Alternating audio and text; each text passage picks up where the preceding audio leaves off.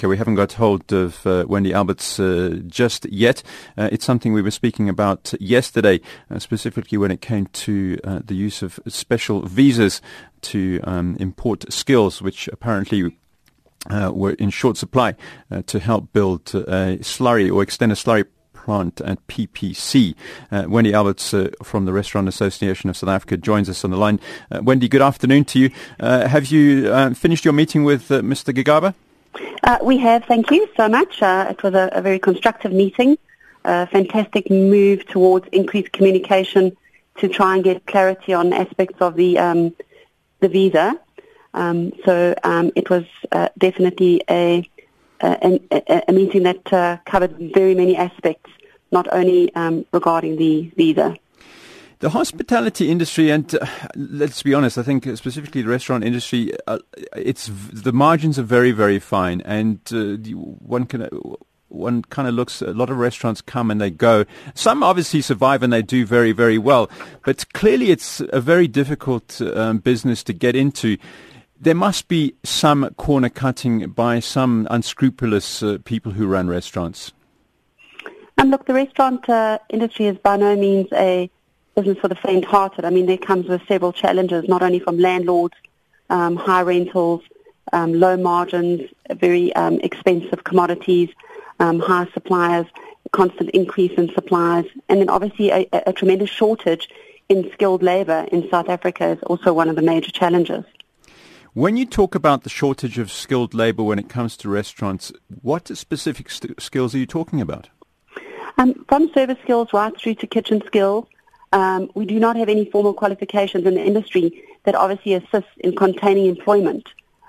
So we are obviously a platform, or very instant a platform, that encourages people to start out as waiters or barmen.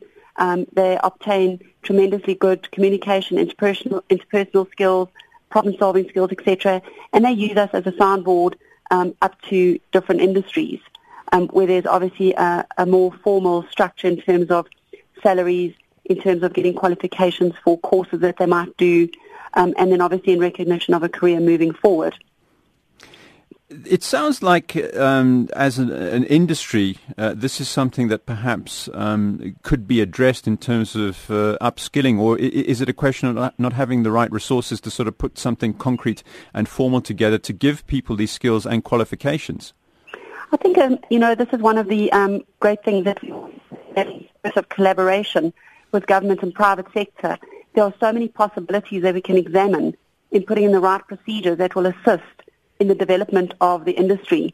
South African hospitality industry at the moment is going through a large growth and will continue to do so for the next 5 years. I think it is the industry that will expect the most amount of growth, according to some of the reports that have been released. So we certainly do need to look at great engagements with government, and we also need to get government to understand how the restaurant industry in South Africa works, as well as the challenges that each restaurateur consistently faces with the skilled labor or the temporary labor that consistently moves. So the time span for an average waiter in the industry is very short. So it is also exhausting for restaurateurs to consistently train waiters because they move on so quickly.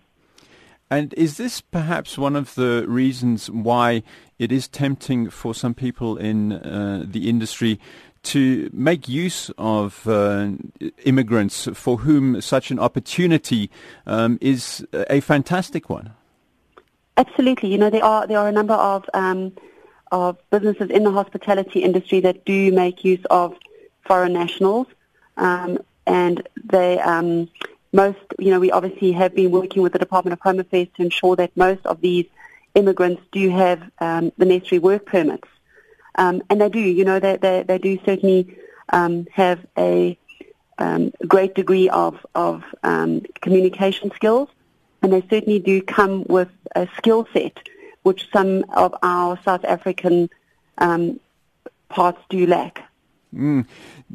These are, they're tricky problems that you've highlighted, and I presume you've sort of communicated these to Minister Gigaba, and you have mentioned the role the government can play in helping deal with these and hopefully, I suppose, create permanent and lasting employment for South Africans. So did he sort of indicate that he's interested in hoping to sort of drive this kind of agenda and communicate with the people in government who would be able to help you do this?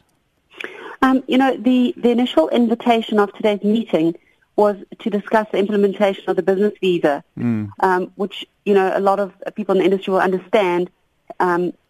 There's been a lot of difficulty surrounding the visa and prohibiting, obviously, growth from international tourism.